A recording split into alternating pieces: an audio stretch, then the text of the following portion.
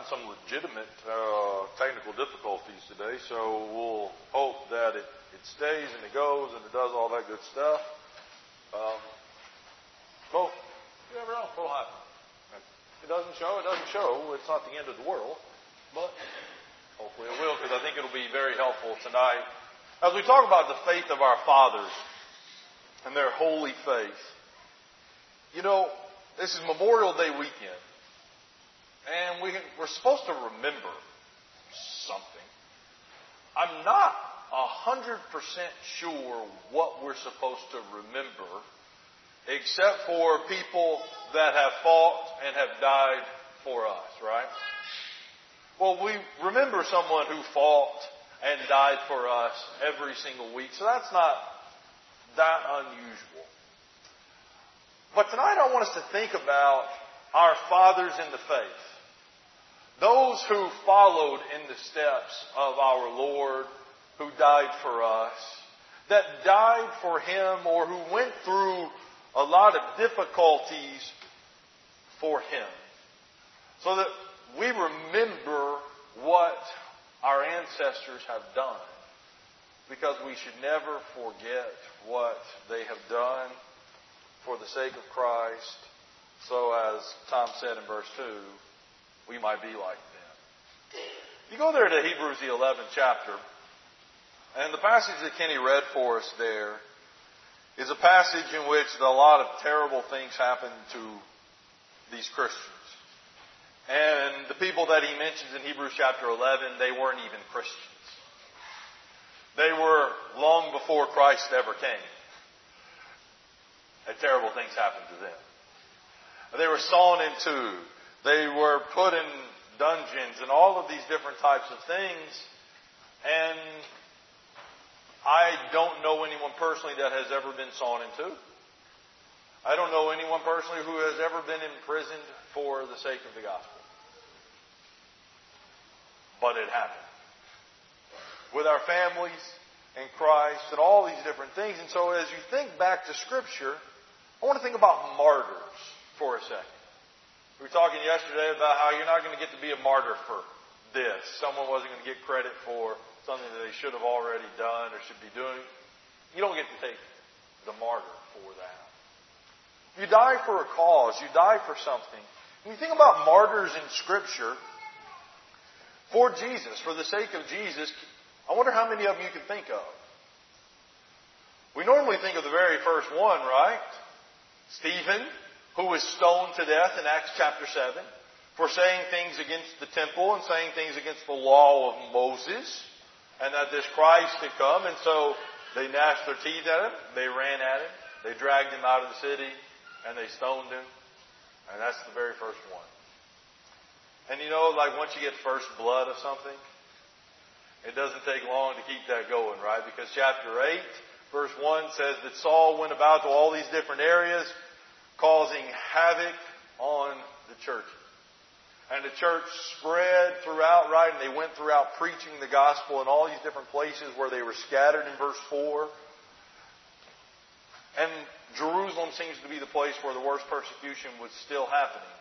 We know that in Acts chapter 9, Saul at the time, right? He was willing to go as far as Damascus to go and drag people back to Jerusalem, to imprison them and put them to death. There were great extents being had. So we think about Stephen. Well, we turn our attention to the apostles. And the very first apostle that is killed is the brother of James, John, in Acts the 12th chapter, when Herod beheads him right around the time of the Passover. And he sees how much the people like that, and so he gets Peter and tries to do the same thing to Peter.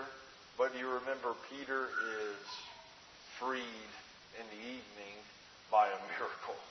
He is led out by the angel to the house where the church is gathered, and they have been praying for Peter. Again, taste the blood. The very first one down. Well, we got 11 more to go. We got to get rid of these apostles. And so they did over time. But it wasn't just to, like Stephen, who was in Acts 7, who was one of the special ones who had miraculous gifts, who was full of the Holy Spirit, who was teaching and all those things. It was other Christians as well. And you learn of someone that maybe you didn't think of. Go with me to Revelation, the 2nd chapter. As Jesus is speaking to the 7 churches of Asia, as he is addressing the church in Pergamum, he says in verse 13 there, he says, I know where you dwell, where Satan's throne is, yet you hold fast my name, and you did not deny my faith, even in the days of Antipas, my faithful witness, who was killed among you, where Satan dwells. Antipas, this guy Antipas, we don't know a ton about him. Antipas is mentioned by name as being killed, as being a faithful witness of Jesus. And even in the midst of that, the rest of the church didn't deny their faith. They kept their faith bold and they kept their faith strong. And Pergamum is one of 2 churches that nothing bad is said about it. It's a good thing to be having. It's a good thing. And so you have all of these different things that have happened in Scripture, but we don't have a lot about people who died on behalf of Christ in Scripture. But we have a lot of information about what happened to the apostles in history. And so there's this book that I have. It's called Fox's Book of Martyrs. And you can see it is not a small book by some book standards. And it goes through a lot of the persecutions that the church went through a lot of years. And the book begins opening up by basically just a list of people that were killed and how they were killed. And I kind of want to go rapid fire for just a minute on the apostles as we think about what we learn in history about the fate of the apostles. We know their job, right? Their job was to go preach and be witnesses of Jesus in Jerusalem, Judea, and to the uttermost parts of the world. Acts chapter 1, verse 8 says. And we know that many of them died on behalf of Christ, but I think sometimes it is helpful for us to remember how they died. That they were not slow, or I should say fast, easy deaths, but they were very difficult. So we begin with Philip. Philip seems to be maybe the 2nd apostle that was killed. We don't have a ton said about Philip in the Gospels, but what we do have is Philip asking Jesus, Lord, where are you going? How do we get there? And so Philip, he was scourged, he was in prison, and he was crucified in the year AD 54. Pretty common. Sounds kind of similar to Christ. And during that time, apparently in that city, in that particular city, that's a Mesopotamian city, that was pretty common. They made things very similar to the death of Christ, and so they would put crowns on their heads, they would put reeds in their hand, and they would make it look like Jesus was being killed again. That's Philip. Then you have Matthew, the tax collector, but who was a Levite. And he was slain with a halberd. You say, what in the world is a halberd? Because that is what I said. It is a battle axe with a spear on the end of it. So he was chopped in pieces. That's not a painless way to die in the year 60 in this city of Nabada. You have James the Less. And he's just called that because he is not James, the brother of John, in that circle of Jesus. And so at age 94, he was beaten and he was stoned by the Jews. 94 years old. Like, don't you have any decency for elderly?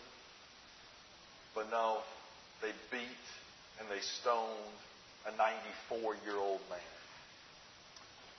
Then they bashed out his brains with a fuller's club. 94 years old.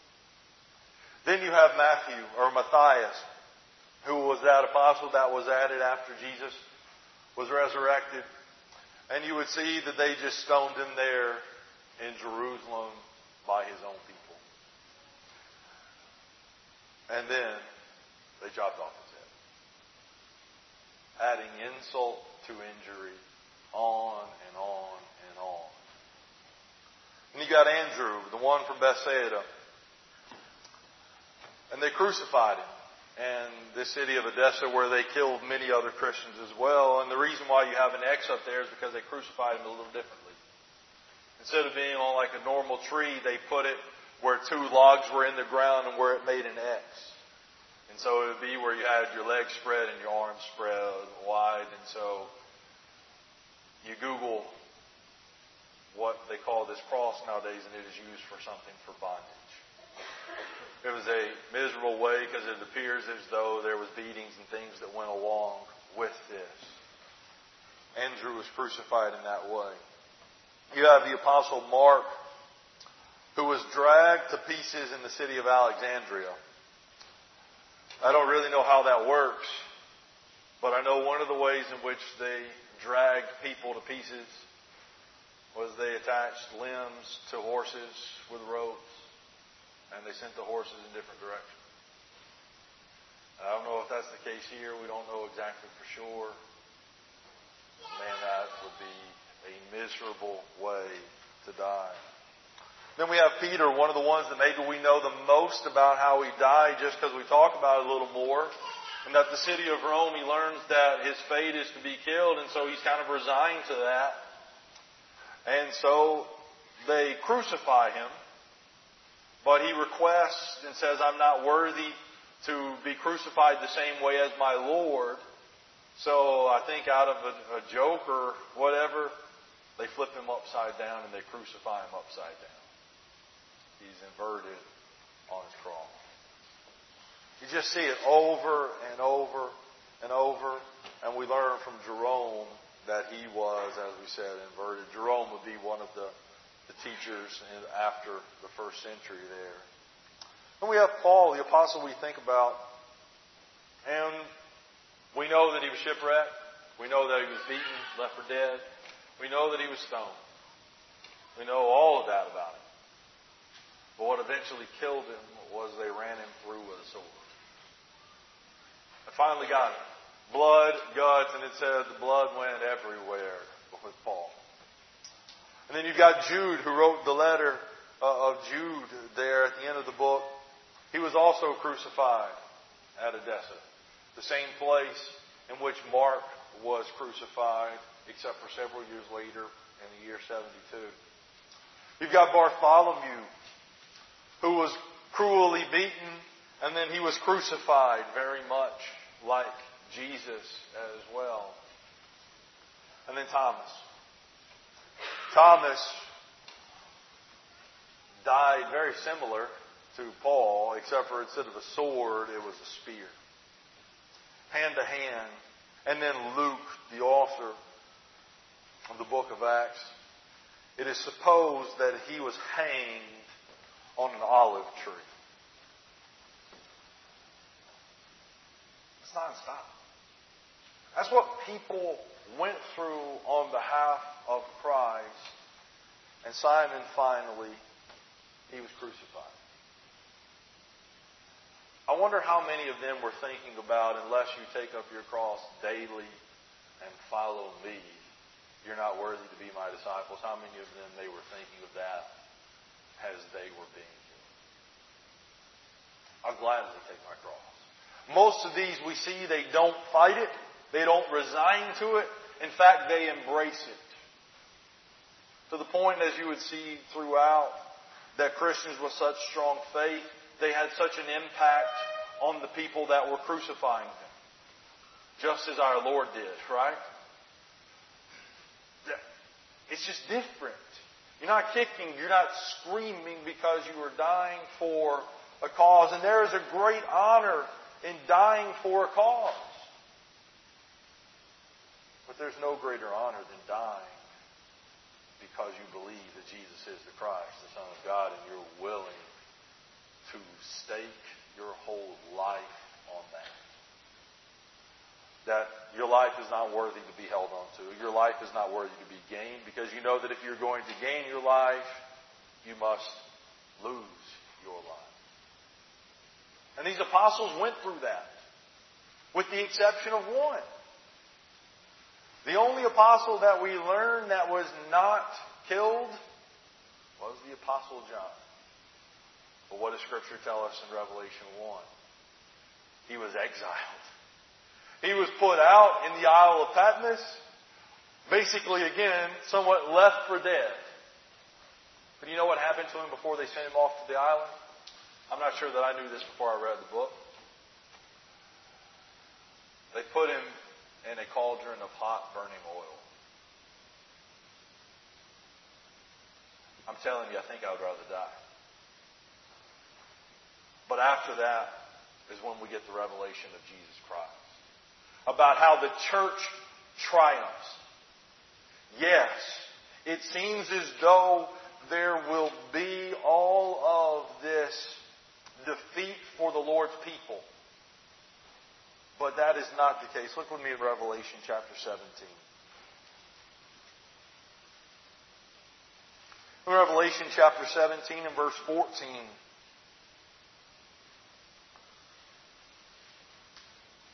You see that this great beast, they will make war on the Lamb.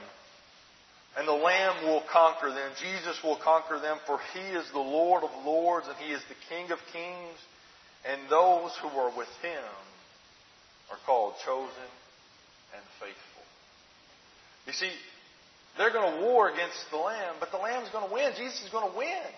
And it is going to appear that they are going to win. And you would have that picture in the 6th chapter of those souls under the altar that have been slain on behalf of God, crying out, "O Lord, how long, holy and true?" Or, "O Lord, holy and true, how long until you bring justice to us?" People were dying left and right, mercilessly. They were being handed later on as beasts, or to beasts for food. And so they would put them on top of a pole or on top of a stake, and they would let the animals in to eat their feet and their limbs as just a way of just sheer torture. And then others, they just threw them in the cage with them. And they cheered in the stands, and they watched it all with joy and glee as people were being killed for the sake of the Christ. What kind of faith does that take? I'm telling you, that is a faith that I don't understand. That is a faith that I don't know I have the same. I would like to think that I do. I would like to think that I'm like Peter and I would say, "Lord, I'll go with you even to death. I'm willing to die for you." And he was. But not when he thought he was. Because when the little old servant girl asked him, "Don't you belong to Christ? Don't you belong to Jesus of Nazareth? You're one of them." I don't know them. I think there's a real question of my faith. And the thing was, man, it would be nice if it had stopped with the apostles. If only 12, 13 people. As we said, thousands of people were killed. And so some of the others that we see in Scripture, we learn about Timothy, right? And we think about Timothy being a young man, but what we find out is that later on, so there's this big idolatrous feast, and he's standing in the way, and he's saying, "What you're doing is wrong." And they say, "Okay, let me beat you." And they left him for dead, and 2 days later he's dead. All because he says, "What you're doing is wrong." It's not a real God. It's not a real idol. And you have somebody like Polycarp, a guy that that was a teacher in the first century, not an apostle, but he was an elder, and they burned him at the stake. Just miserable. It's just torture is all it is. It's not justice. It's torture. All for this. And then the last one that I want to point out is this family of this woman. I don't know how you say her name, but I'm going to say her Felicitas or something like that. I'll call her Felicia for short. She had 7 sons. She and her 7 sons were all martyred, and here's how it went. The oldest son, he was pressed to death by weights. So they crushed him. No thank you. Second and third son, they bashed their brains out with clubs. 3, 4, 5, or 4, 5, 6, or 4, they took him to the top of a building and they threw him down. 5, 6, 7, they killed him with the sword. And then they turned on her with the very same sword after seeing all 7 of the children murdered. Why? All because they wouldn't deny Jesus. And here I am, afraid to tell somebody, I think what you're doing is wrong. And Jesus saying, yep, you're going to deny me before people. I'm going to deny you before the most important one. Their faith is unbelievable to me as you think about all this. And you think about they knew that they were going to have to do this. The apostles in particular understood all of that. Go with me to the Gospel of John. Go to the very last chapter, John chapter 21.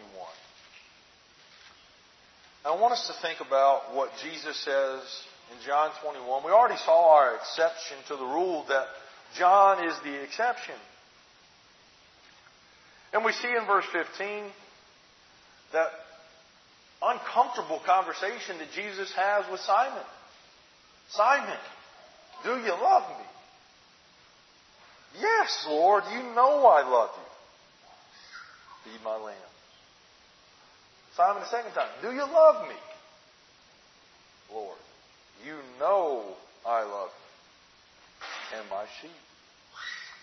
A third time, Simon of John, do you love me? And Peter was grieved because he said to him a third time, do you love me? I love how John throws that in there. The first 2 times, Peter is okay with it. The third time, it's too much for Peter. John saw this. And John, he says, Lord, you know everything. You know that I love you. Why you keep asking me this is what I picture. And Jesus says to him, feed my sheep. Truly I say to you, when you're young, you used to dress yourself and you walk wherever you wanted. But when you're old, you will stretch out your hands and another will dress you and carry you where you do not want to go. And this he said to show by what kind of death he was to glorify God. And after saying this, he said to him, follow me. See, Peter had been told years ahead, your death is going to bring glory to God. But it is not going to be a choice. They're going to drag you. They're going to dress you. They're going to do whatever they want to do to you. But in your death, God will get the glory. And isn't that really what we're pointing to? When we think about what these people were willing to go through, we think about why would someone go through something so horrendous and so terrible?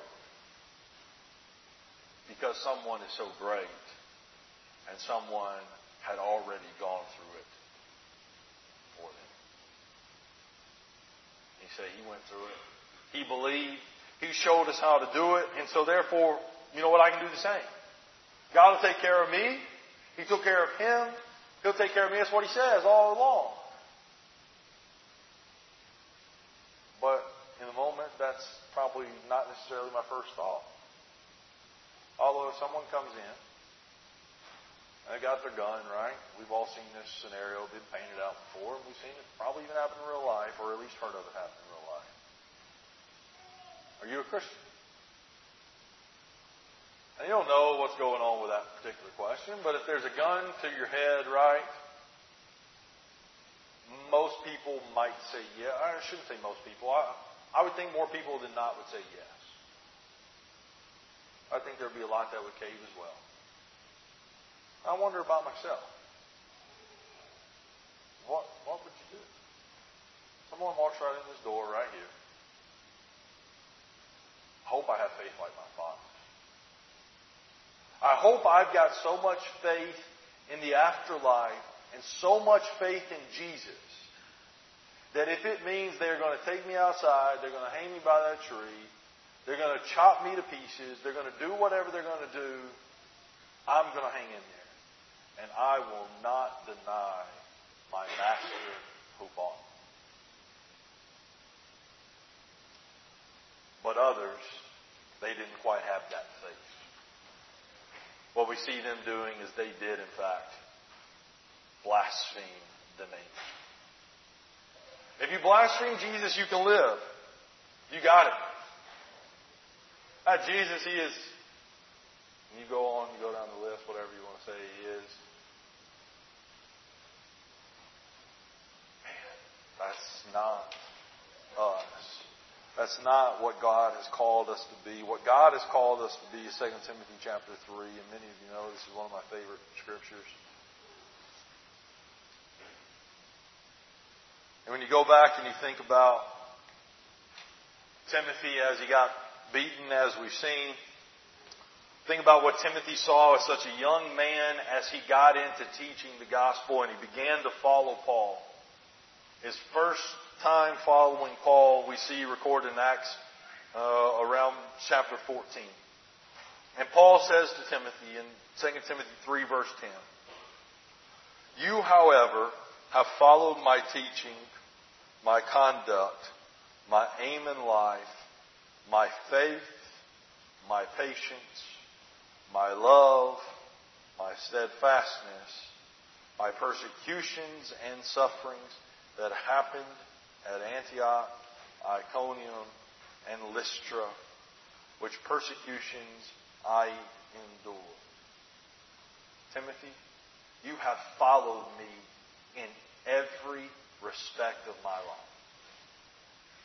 And here's what you need to know at the end of verse 11. "Yet from all of them the Lord rescued."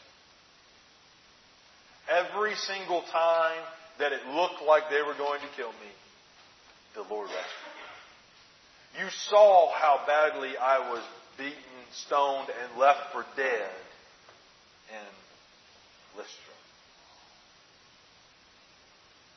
But the Lord, He rescued me.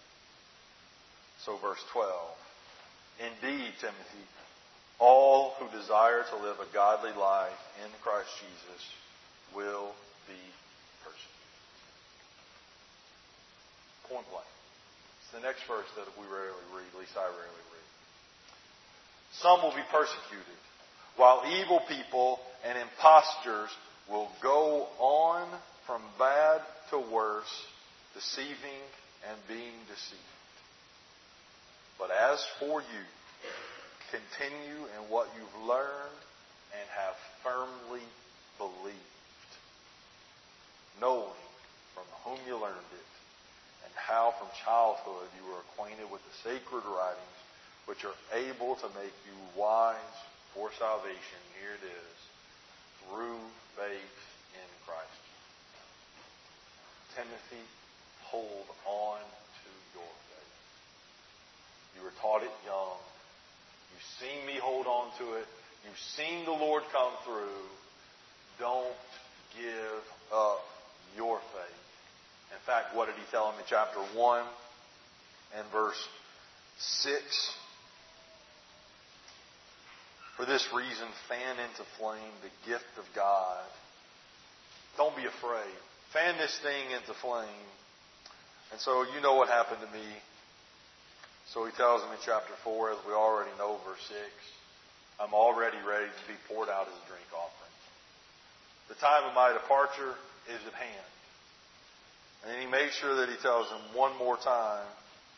Verse 16, even when everyone else deserted him, he says, verse 17, the Lord stood by me and strengthened me so that the message might be fully proclaimed and all the Gentiles might hear it.